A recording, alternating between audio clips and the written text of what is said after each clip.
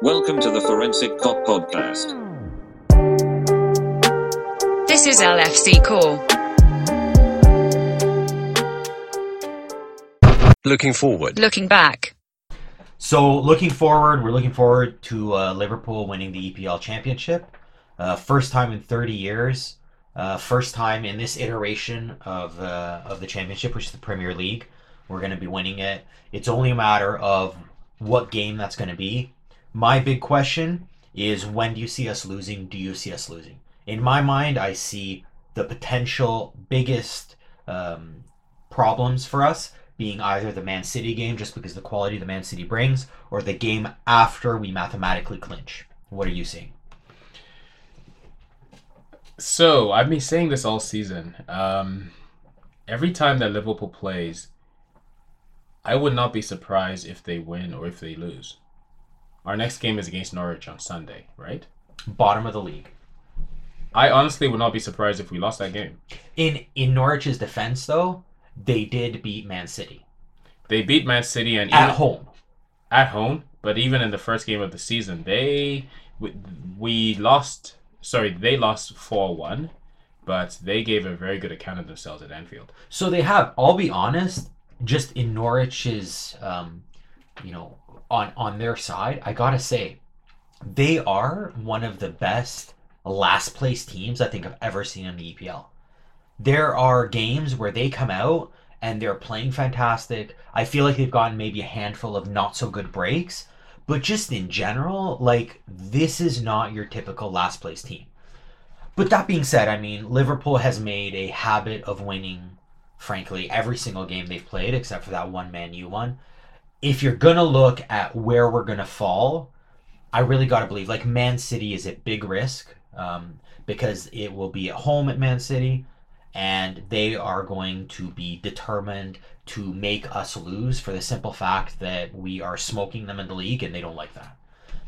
The other one is, I just think there's going to be a natural letdown after we have won the title, after we know that the 30 years is up, after we know mathematically nobody can catch us. My worry is there will be a bit of a letdown, and that might be the trap game whenever it happens. So I'm less concerned about that game. I think that, of course, playing Man City, there's always the chance that we will lose that game. Even if we play better, Man City is just a quality team, and on that day, it's kind of like a derby where anything goes. So I would not be surprised if we lose against Man City. I don't think that we will lose the game after we mathematically seal the Premier League. I think the game to be concerned about is the last game against Newcastle away, after we have lifted the trophy. So right. So the lifting of the trophy is actually going to be so regardless of when we win it, if you have mathematically won the trophy, the policy, or whatever you want to call it, the EPL, is that you will lift it on your final home game, which is the second last game that Liverpool plays.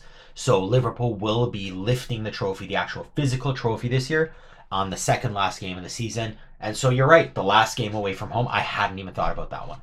Yeah, so if we're still unbeaten by the last game, then I think that the players will rise to the occasion and see out the season unbeaten. But if we've already lost a game before that Newcastle game, I will not be surprised if we lose that game as well, because at that point, Newcastle will want to see their team off on a winning note. They'll want to be the team that beats the champions of England, and we would have nothing to play for technically if we'd already lost the game before the Newcastle game. However, if we're still unbeaten by that game, I think we'll see it out. Yeah, I think I can agree with you. I think there will definitely be a letdown after we've lost the game. Making a season of Invincibles would be fantastic, but if we lose a game, then we lose a game, and losing a second game makes very little difference. We're still mathematically in a great position to beat Man City's point total of their highest season. So I think, I can believe a second loss then would be possible. I'm hoping we go all the way. I'm hoping it's the Invincibles. But at this point, I'm almost thinking I'd rather see victories in maybe the Champions League and in the FA Cup. The treble. Would I rather take the treble or the Invincibles? I think at this point I'd rather take the treble. But again, I mean, who knows what's going to happen between now and the end of the season. Probably a conversation to have later on. Right. But to answer your question, I think that we will lose to Arsenal? Yeah, I think Arsenal's going to be a tough out. I can imagine every team that we play going forward getting up for our game. You know, every game is a normal game. They want to win every game, but playing against the chosen ones, playing against the champions, playing against the potential invincibles, I think teams will get up, and I could see the Arsenal one as being a pitfall for us. I kind of like that one. I hadn't thought of it before, but I do see a risk there. Especially given that they are the original Invincibles. Absolutely. Of this lifetime, at least. So I can see that for sure. I guess we'll have to wait and see, and it'll be exciting. I'm hoping we go all the way. I'm hoping we win. We win the whole league with no losses. But you know, whatever happens, happens. But in terms of now a bit of looking forward and looking back at the same time, there have been a lot of rumors lately about Adam Lallana leaving. What are your thoughts on him? Him as a player, him in the Liverpool jersey, and if he leaves? I think he'll leave with everybody's blessings. He's been at Liverpool. It would be 6. Is it 6 years? 5 years or 6 years? He came the year after we sold Suarez, right? So he was one of those 6 or 7 players that we purchased with the Luis Suarez money, and he started that season with Brendan Rodgers. Not really that great, but that was not a great season for a lot of players. But he grew into that role, especially when Klopp came in. He essentially was Klopp's enforcer. So he set the press. He was Klopp's go-to person on the field. And unfortunately, after that first season, he was riddled with injuries, which he's only now just overcoming. So I like how you talk about he was, you know, Klopp's enforcer. He was kind of Klopp's guy. I think what I remember early on from his time at Liverpool with Klopp was, and this goes a long way talking about Lallana and talking about how Klopp views Lallana. I remember distinctly a game where Lallana gave it his all. Like, you could tell the guy, by the end, he was done. At the end of the game, Klopp comes on the field to hug all of his players, and Lallana just falls into his arms, like, completely exhausted. He gave it his all, and he clearly bought into Klopp's mentality and bought into Klopp's philosophy, and I think that goes a long way to getting everybody else to buy in as well. And I think this guy has been a true soldier for Klopp the whole way through, and I think there's a lot of respect on both sides there. Absolutely, and I think that he leaves, if he does leave Liverpool, he'll leave with the well wishes of all the coaching staff, all of the players, and I hope all of the fans as well. Because at 31, he knows that he's at the twilight of his playing career, and so it's only right for him to find a team where he can play the most minutes possible, which he will most likely not be able to get at Liverpool, because as good a player as he is, he's definitely not getting into the team before Fabinho, before Salah, Mane, Firmino, you name it, right? But he certainly he could have a role to play. However, I think he deserves another contract with a team where he can be one of the main guys. Well, I mean, when you look at his what he would leave Liverpool with, he would leave Liverpool with a Champions League. He would leave Liverpool with a Super Cup. He would leave Liverpool with Club World Cup, and he'd leave Liverpool with the EPL title. He would have accomplished kind of all of the titles that you would think of with Liverpool. He would presumably, like you said, be looking to go to another club where he can play more. I think people who are saying that he's completely done and he's got nothing to offer are way off base.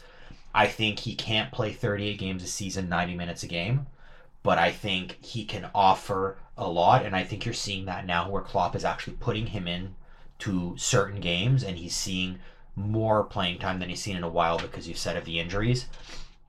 My thought on this is, if you look, just one of the comments that Klopp made that I thought was a little bit odd, and I've thought about this, is where Klopp was talking about how Lallana's come back and now he's injury free, and one of the things he said was that his injury problems are completely behind him and he won't have injuries again. That struck me as a really odd comment, and struck me as something that's not the type of thing you normally hear from Klopp. What I'm thinking that was Klopp's attempt to help get Lallana signed somewhere else. I think Klopp understands that Lallana wants to go somewhere, he wants to play somewhere, and he wants Lallana's new team to sign him with the confidence that he will not have the same injury issues that he's had so far. This is Klopp showing to Lallana, you gave me everything you had for your 5 or 6 seasons here. I am helping you on your way out because that's where you need to go and that's where you want to go. So this is a show in my mind of Klopp's respect for Lallana, helping him out to try to get a better contract for a better team in his next stop. That's actually interesting. I not really thought about that because I do remember when that quote came out and I was wondering to myself, how does Klopp know to make such a bold statement? And I was almost looking for a piece of wood to knock because that's usually what people say before the next major injury happens, right? So if that is true, then that just speaks to the character of Klopp and the trust that he puts in his players and the reason why his players would do anything for him. Because before that, there was talk from Klopp of wanting Lallana to stay and re-sign a contract with Liverpool and to possibly see out his career with the club. So they probably had a conversation where Lallana made it evident to Klopp that he would be looking to move on, and then he made the statement that you're suggesting he made in order to find the best opportunity for Adam Lallana. And if that is true, then kudos. So I think you're right, actually, because the timeline does kind of line up where there was word coming out that Klopp wanted him to stay, the club wanted him to stay. Then Klopp made that just absolutely bizarre claim that I don't know how you make for a 31-year-old footballer who has had an injury history, saying he's not going to have injuries going forward. It's fixed, whatever that means. And you kind of heard all of the conversation around Lallana, we want him to stay, kind of ending. And I think you're right. They must have had a conversation, and Lallana must have said, I want regular play time, and Klopp must have said, I want you to stay, but if this is what you want to do, I'm going to help you out. And I think, again, it comes down to, you look at other coaches and you look at Klopp, and there's just something about Klopp that his players believe in him, work for him, and do things for him that other coaches don't necessarily get. And I think this is part of the reason. I think it says a lot to the dressing room when they see a guy like Lallana wanting to leave, and Klopp not just accepting that he's leaving or being bitter that he's leaving, but helping the guy out every single chance he gets on the way out the door. I think that speaks volumes, and I think the other players look at it and know this guy's got my best interest at heart. It's not just about him, his job, and his titles. Absolutely. Klopp, from the very first day till the end of his coaching career, he will maintain that there's more important things in football. But ironically, by breathing that, living that, it kind of liberates the people around him to give their everything into the game, knowing that he has their best interests in mind as people. And that's what makes Klopp a rock star, and that's what makes players want to play for him. Right. And I think going forward, that's going to pay dividends for Liverpool. Facts and figures. I wanted to bring up something that had been kind of in my head for a while, which was this new Nike deal that Liverpool had signed. There was a lot of news around that when New Balance sued, and there was a court case and all that. Now we're starting to hear about the deal again. It had kind of gone silent a bit, even though we knew it was in effect. It was coming into effect in the summer. We're starting to hear some news about it, about the kit. So we're starting to hear that Nike has apparently 65 standard kits with potential changes in colors and things like that, but they're going to completely redesign a new kit for Liverpool, which is great. They're promising the sun and the moon, and that's fantastic, and we hope it's great. But my thought on it is more around the actual deal itself. So the deal itself is, from what we have heard, again, I haven't read the contract, is undervalued, if you want to think of it just from a purely dollars and cents point of view. The big clubs are getting, near $100 million US per year for the sponsorship. Liverpool is reported getting only about 30 million. That's pounds or dollars? Dollars. I think that's pounds, no? So the 30 million may be pounds. Okay. The 100 million comes from, you're talking the Barcelonas and the Reals of the world. They're getting about 100 million US. Again, you would think Liverpool would be able to get close to that. I mean, they're the reigning champions. They apparently have some clauses in the contract that pay additional money for winning titles and for winning the Champions League. But in terms of base dollar amount, Liverpool seems to be much lower than everybody else. So again, it's more a case of they will get the additional money on jersey sales, theoretically. But what this tells me is Liverpool is looking to do business in a different way. As in, they're looking for a percentage of total sales. So the deal, the way it's structured apparently, is they're looking at percentage of total sales. But I would almost say the dollar amount involved in this deal is, I don't want to say irrelevant, but is a very low priority for Liverpool. I wrote an article about this on the site. I think that this deal is part of a larger master plan that Liverpool has. This Liverpool team is a fantastic team in terms of quality on the field. It is a team with virtually unparalleled history, and yet we are not even in the top 5 in terms of revenue teams in the world. And I think this deal is all about getting Liverpool into that group. So we're talking, Liverpool has gone to just over $500 million US, where you're talking a team like Real is at over 700. They're at 750. So they're basically making 50% more than Liverpool is. And I think Liverpool is realizing long term they need to get into that ballpark. And so how does this particular deal structure with Nike enable them to get to that position? So this deal it provides some money. It provides a $30 million. It provides additional money in terms of the jersey sales. But the big item that they're really looking at that I think moved the needle for them in this case is the number of stores that Nike has around the world, which just nobody else can compete with.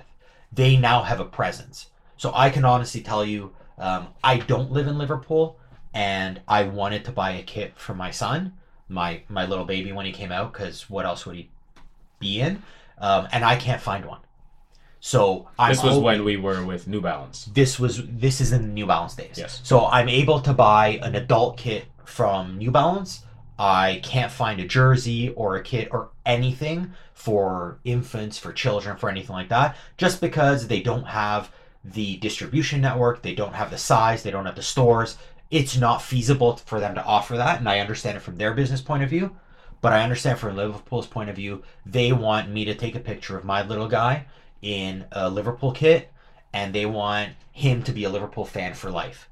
And making a deal with Nike where they can be in tons of stores around the world, they will have a much larger footprint, they'll be able to offer a lot more product, will go a long way in selling more jerseys. So that's one part of it. The other part of it is this piece that has been talked about a lot, which is where 3 influencers, quote unquote influencers, will wear Liverpool kits.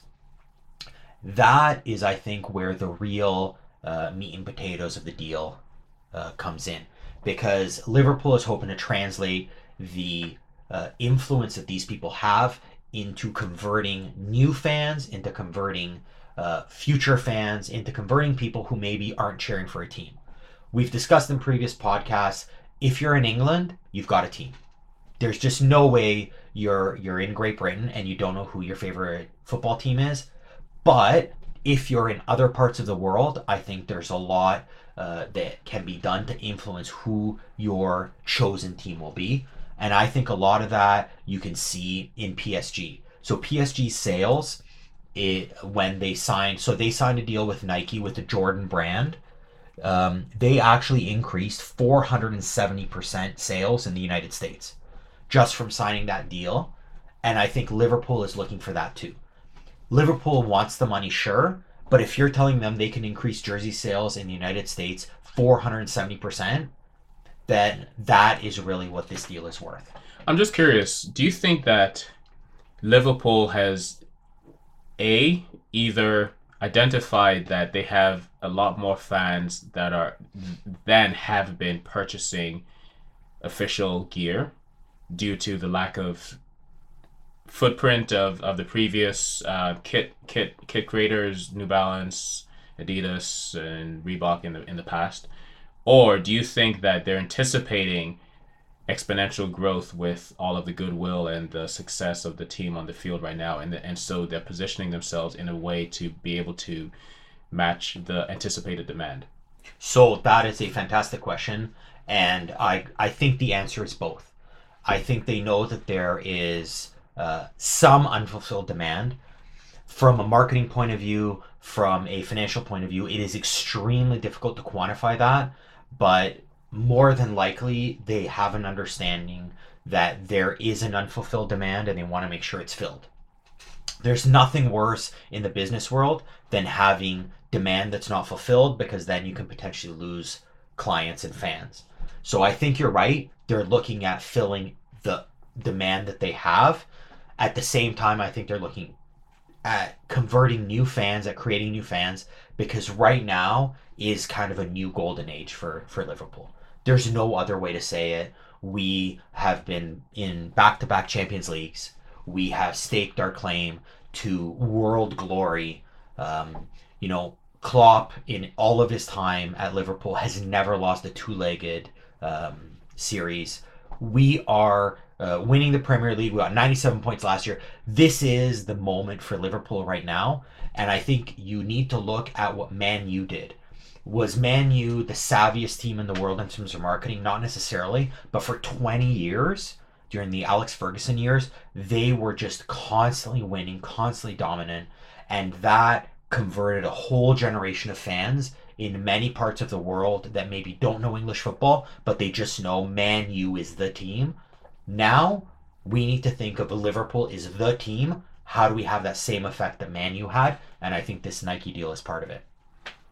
So what could go wrong? Liverpool not winning is easily one of the big things that could go wrong. I think in a way we're a little bit insulated against that, not just because the team is good, but I think that, as I mentioned in the article, there's kind of two other items that are going to help us in branding and in growing. One of which is, and make no mistake, this was fully intentional, LeBron James is part of the ownership of Liverpool. He has a microscopic stake. He has no decision-making power. Nobody consults him for anything. He is not on Klopp's speed dial. But from an optics point of view, he is seen at Liverpool. He wears a Liverpool jersey. He is a fan of Liverpool because he's an owner. Even if he's a fan otherwise, who cares? The point is, he is huge. He is the best player in basketball, and he is promoting Liverpool. The other side, I actually think, is a perk of signing Minamino. I think Minamino was a great player. I think he has a lot to offer, and I think he'll show it. But I think a huge perk with a capital P is the fact that he brings a nation of over 100 million people from Japan to Liverpool. There are no significant Japanese players playing kind of anywhere right now outside of Japan. And so I think Minamino is going to go a long way to bringing in new fans. So are there risks? Sure, if Liverpool isn't performing. But I actually think Liverpool has almost divested their growth and their expansion into giving LeBron James some ownership, signing a guy like Minamino, potentially even going as far as saying, look at the Brazilians we have on the team, where you've got Alisson, you've got Fabinho, you've got Firmino up front. You're talking a significant number of our starters, because 3 of 11 is significant. A significant number of our starters are Brazilian and are on the national team. We're trying to make a name in Brazil too. Salah is the premier Egyptian player. We are making a name in Egypt. These are all maybe ancillary issues. I don't think we went out and got these players for those reasons, but I think Liverpool knows enough that they're trying to promote that and they're trying to go out, and Nike is a big part of that. Where are there a lot of New Balance stores in Egypt? Probably not, but I can pretty much guarantee Nike's in Egypt and Nike's in Brazil and Nike's in Senegal, and they're in everywhere that Liverpool have players. They're all over Japan. Nike is going to be that conduit for Liverpool to grow. And if they're not, then they certainly have the power and opportunity to make themselves present wherever they choose. Oh, absolutely. And I think this deal offers a big opportunity to Nike. I mean, at the end of the day, soccer is the second biggest sport behind baseball in Japan. So with Minamino, I gotta believe they are printing up Minamino jerseys like they're going out of style to ship to Japan because they know what that can bring in. Right. And so I think this is a really good example of what will be a symbiotic relationship. Liverpool will help Nike grow in the areas that Nike maybe doesn't have enough presence. And Nike will help Liverpool grow in those same areas where Liverpool doesn't have the presence. And I see this as a massive win because at the end of the day, we need to get into that revenue strata that the teams like Real and Barcelona are in. Absolutely. Long may it continue. Critique and commentary. Remember a couple weeks ago after the Man U game, we talked on the podcast about how dangerous Liverpool are on the opponent corners. And you had mentioned that you felt we score more goals off opponent corners than we concede off opponent corners. And then I asked, okay, but do you have the facts? Do you have the stats to back that up? So it was a feeling, and I love feelings, but at the end of the day, I'm a stats monkey, and so yes, I do. So I took the time, and it's a shocking amount of time that it actually takes to put all these numbers together because they're not readily available. But the short answer is yes, Liverpool is actually more dangerous on opponent corners than opponents are.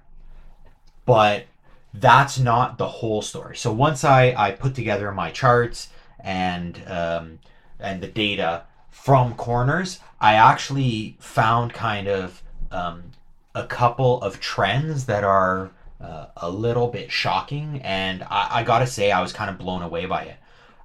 So I'll take it kind of in two parts. One is Liverpool corners, and one part is opponent corners. So on the Liverpool corners, we are doing very well for the season, but we are doing even better right now. So what I mean by that is the first 10 games of the season, we were doing okay on corners. We were converting on 3.2% of corners. To give you a comparison for that, the average EPL team last year was converting on 3.7% of corners. So we were actually slightly below average. Now, I don't know if you recall, so that kind of coincides with the end of October, beginning of November.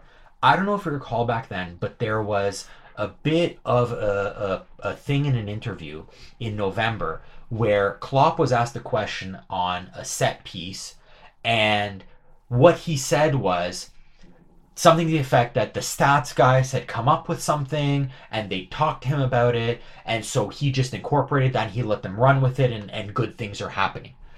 My guess is that they came to him and they said, you are below average on corner kicks. This team needs to be doing better on that. And you know what? It absolutely happened. So what I did is I looked at corners. I looked at immediate corners, so headers off corners if they go in. And then I looked for the next minute or so, minute, maybe two max, on a continuation of the play of the corner to see how lethal Liverpool are on their corners. So again, the general number for the EPL last year was 3.7%. The high bar was actually set by Burnley at 7.1% of corners converted.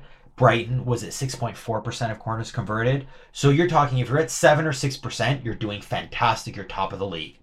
So Liverpool in the first 10 games was at 3.2%, which is slightly below average.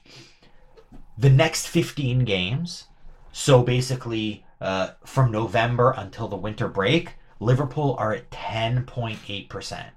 So we're talking they increased 3 times as much from what they were doing before, more than 3 times as much. If this was happening the whole season, they would be the absolute runaway winners in terms of conversions off corners. There's clearly something happened. Klopp had talked about the stats guys getting involved and giving him information. My money says it was about this, because this is a complete changeover. When you look at the Aston Villa game, which was the 11th game of the season, they basically have scored off of corners in more games than they haven't scored. It is absolutely unbelievable. If you give up 10 corners to Liverpool, statistically, they would score at least once. It is absolutely phenomenal the run they're on. So that's the corners for Liverpool. Totally unexpected. I had never made a claim about that. I really wish I had, because then I'd seem a lot smarter than I am. But what I did say is that Liverpool is more dangerous on opponents' corners. So I looked at the numbers there, and oh my God, that is actually true. So to date in this season, Liverpool has given up 1 goal on corners. Unfortunately, it was to Everton of all teams. But we gave up 1 goal to Everton on over 100 corners. So we're talking less than 1% conversion rate for opponents. So when you're talking the league average is around 3.7% and we're at less than 1%, that is phenomenal. More interestingly, or more shockingly, we have actually scored 3 goals off of opponents' corners. When I say 3 goals, those are direct plays leading from the actual corner. So Van Dijk, usually Van Dijk or somebody else, will head the ball out. The play will move the other way. We will counterattack, and we have scored 3 times where opponents have only scored once. So actually, our conversion rate on opponents' corners is 2.78%, which is unbelievable. We're actually nearing the league average. But if you look a little more in depth, which of course that's the name of the game here, something similar happened on opponents' corners that happened on Liverpool corners, which is we actually didn't score any goals on corners until the 15th game of the season. So there is a marked improvement. So it looks like we worked on our corners, figured those out how to score, then took about a month and change to work on opponents' corners and figured out how to score on those. If you start looking from the 15th game on, we're actually converting at 6.5% of opponents' corners. So on 6.5% of opponents' corners, we score, where opponents are scoring on average at less than 1%. That's unbelievable. So it's absolutely mind-blowing. And what it's coming down to is, oh my God, it is statistically a mistake for opponents to try to score on corners. And I think part of what's going on here, and we've all seen it, is when you have a corner, you send everybody up, you get your center backs all the way in the box because they're the tall guys and they're going to score.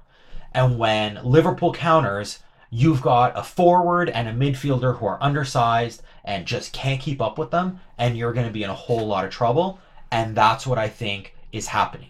I got to be honest, I am absolutely blown away that other teams haven't noticed this. As much as I think I'm a smart guy, I think this is something teams should have considered. When you look at the Southampton game, they pushed their center backs forward.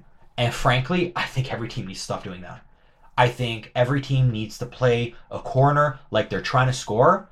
But I think they cannot take the all or nothing approach. I think they need to leave their defensive line back, and I think they need to prepare for a counterattack more than they need to hope to score, because statistically, they have very little chance to score. The other one that I would mention is Liverpool scored 3 goals, but actually, if you look at it, there were 3 additional goals that I didn't count as part of the counterattack because they weren't right away after the counterattack, but they were within a minute or 2 of the corner itself. So potentially you can throw those in. But the bottom line is Liverpool, astoundingly, is more successful on opponents' corners than opponents are.